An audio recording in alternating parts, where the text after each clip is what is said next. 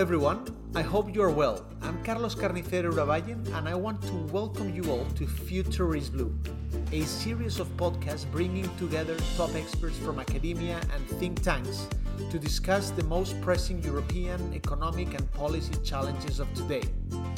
This is a Funcas Europe initiative and we hope we can bring new ideas for a more inspiring debate about Europe.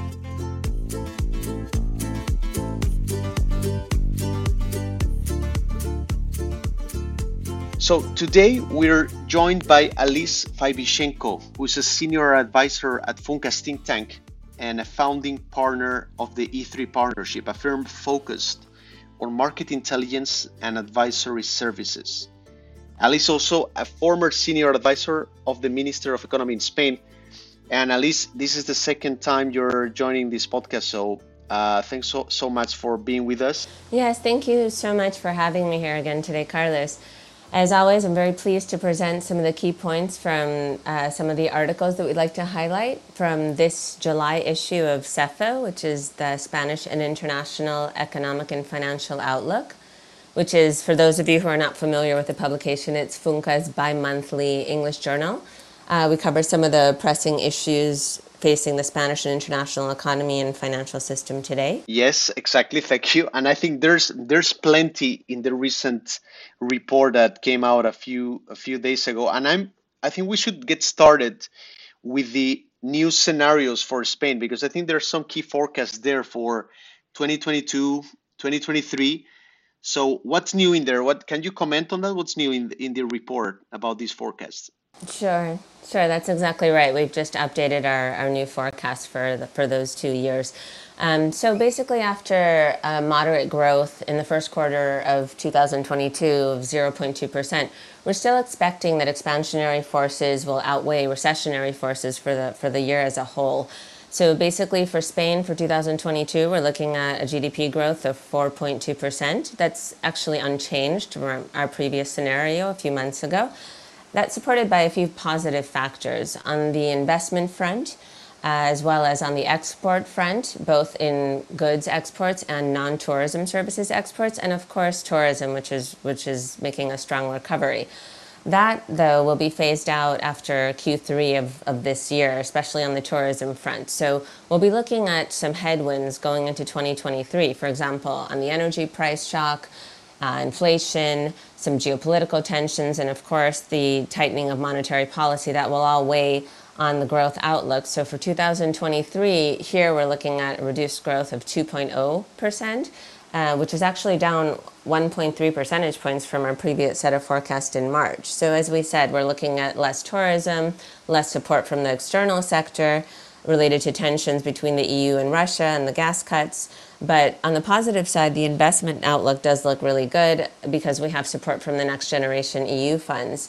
Execution this year is better than last year. But here, I do want to make a point that it's important to think about quality versus just quantity. We want to make sure that the money flowing into Spain from the EU is being used productively towards projects that will underpin a sustainable growth in Spain. So it's not just a quantity assessment. So things are going, or things will go as well as you thought in the previous report. You said it's 4.2% 2022, and slightly worse for next year, 2.0, which is a bit less than what you forecasted before. Is that correct?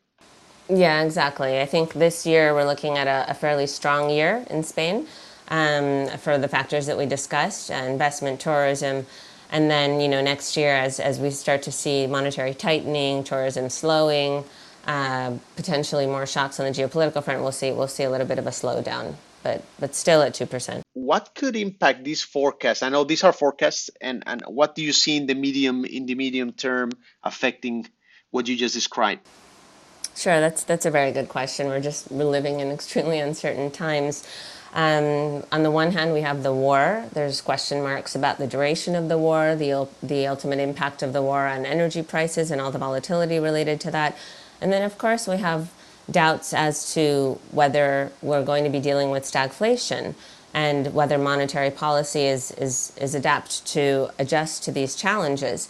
With the increasing interest rates, we'll have households and corporates who will see their their leverage facing a higher risk in terms of financing. As interest rates go up, we'll see some pressure on loans there. Although we do believe that this will be more manageable relative to the last global financial crisis. As we said, that will also affect the banks if the NPLs go up. But again, here we also think that the banks are in a stronger position relative to the previous global financial crisis. We have more solvent banks, increased efficiency. The NPLs, even if they go up, they're strongly provisioned for. We have greater transparency as a result of the EU-wide stress tests. So the banking sector is in better shape. The public sector will also feel more pressure as interest rates go up in terms of the sovereign debt burden. Although here we'd also think that this situation seems to be sustainable as long as we continue to see fiscal consolidation, deficit reduction, underpinned by the growth forecasts. And then importantly, we have fragmentation risk, which, as you know, the ECB is aware of. They announced last week their long-awaited anti-fragmentation tool. The transmission protection instrument, and it's a step in the right direction, but we'll have to see. There's conditionality that needs to be assessed. There's some difficult political considerations that need to be taken into account, so we'll have to see how that all plays out. There's one key point that I do also want to make about the situation in Spain related to stagflation, and that is that Spain is actually one of the countries that's least likely to go into stagflation within the EU because of our reduced exposure to Russia, and that's also reflected in our relatively favorable growth forecasts. So that's something that I think is a key point to make. So not being so much reliable on Russian gas is a key asset these days, that the winter is coming and there's this threat of Russia cutting entirely the flow of gas to its European neighbors. Is that correct? That's exactly right. Spain has a more diversified source of energy than other EU countries, and actually that those tensions with Russia and Russian gas cuts are partly responsible for some of the more negative growth forecasts within the EU that we're seeing. Alice, moving on, I think we spoke in a recent episode about interest rates and how this would impact the real estate sector, households, corporates. So now we saw the ECB announcing a remarkably remarkable increase in interest rates of 0.5. This is quite a move, because this didn't happen in the last decade. And I was wondering, how could this monetary tightening we are seeing announced by the ECB, how this could impact the financial sector? Yes, that's a very good point. Exactly, the ECB's rate hike was slightly above expectations. I think a lot of people are looking at 25 basis points. Generally, as yield curves go up, there will be an important impact for the banks, for the EU banks, for the Spanish banks. On the good news front, we know that this is positive for margins. We're already seeing that reflected in bank share prices. After 8 years or so of low and negative rates, we're seeing those increased rates and rate expectations feed into people's favorable expectations in the banking sector.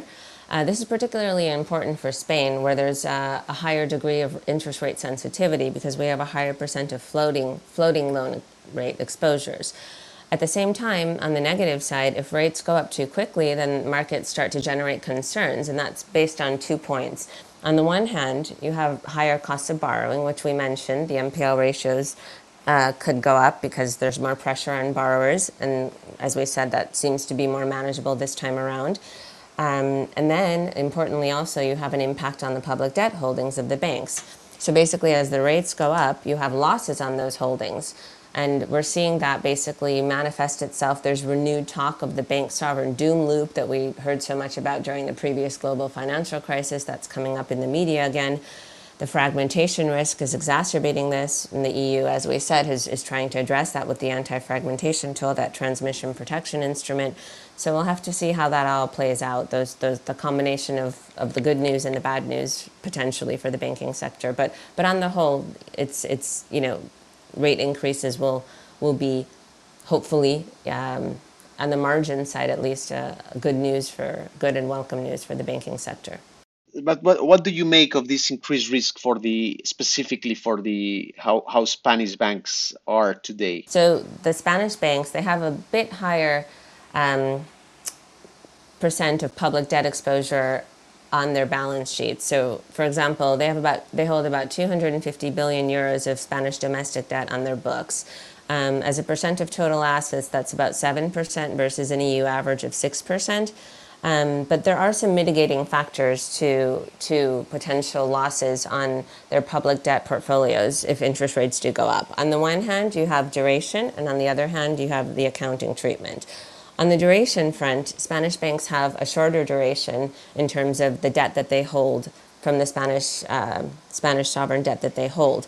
Their duration is about 4.1 years versus the EU average of 4.7 years. So basically the amount of the hit that you take on the public debt holdings that you have is related to the duration. So the more interest rates go up, the longer duration you have, the more losses you might suffer.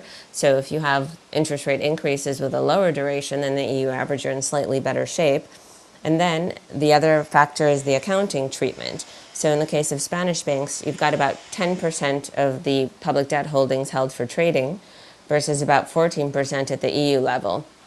And about 60% of that public debt exposure on Spanish banks' books is held at amortized cost. So basically that means lower volatility. As those losses on public debt are felt, they're not recognized immediately in earnings. So it improves the situation a bit for the Spanish banks. And interestingly, these adjustments in terms of reducing duration on the exposure and the change to accounting treatment from held to trading to amortized cost, that's been happening over the last couple years in response to the Bank of Spain's guidance. So they've been prudent in that regard.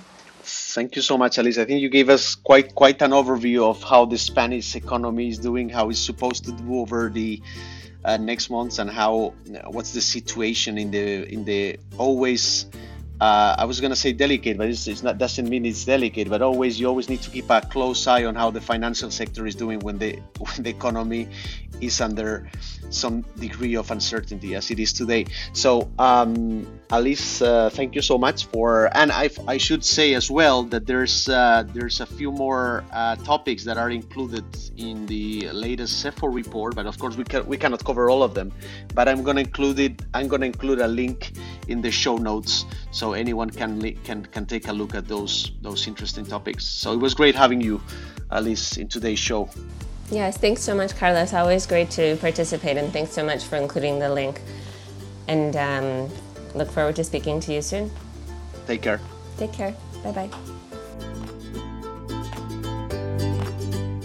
Thank you all for joining. This was all for now. We will come back soon with more exciting speakers on Europe's economic and policy-related key debates.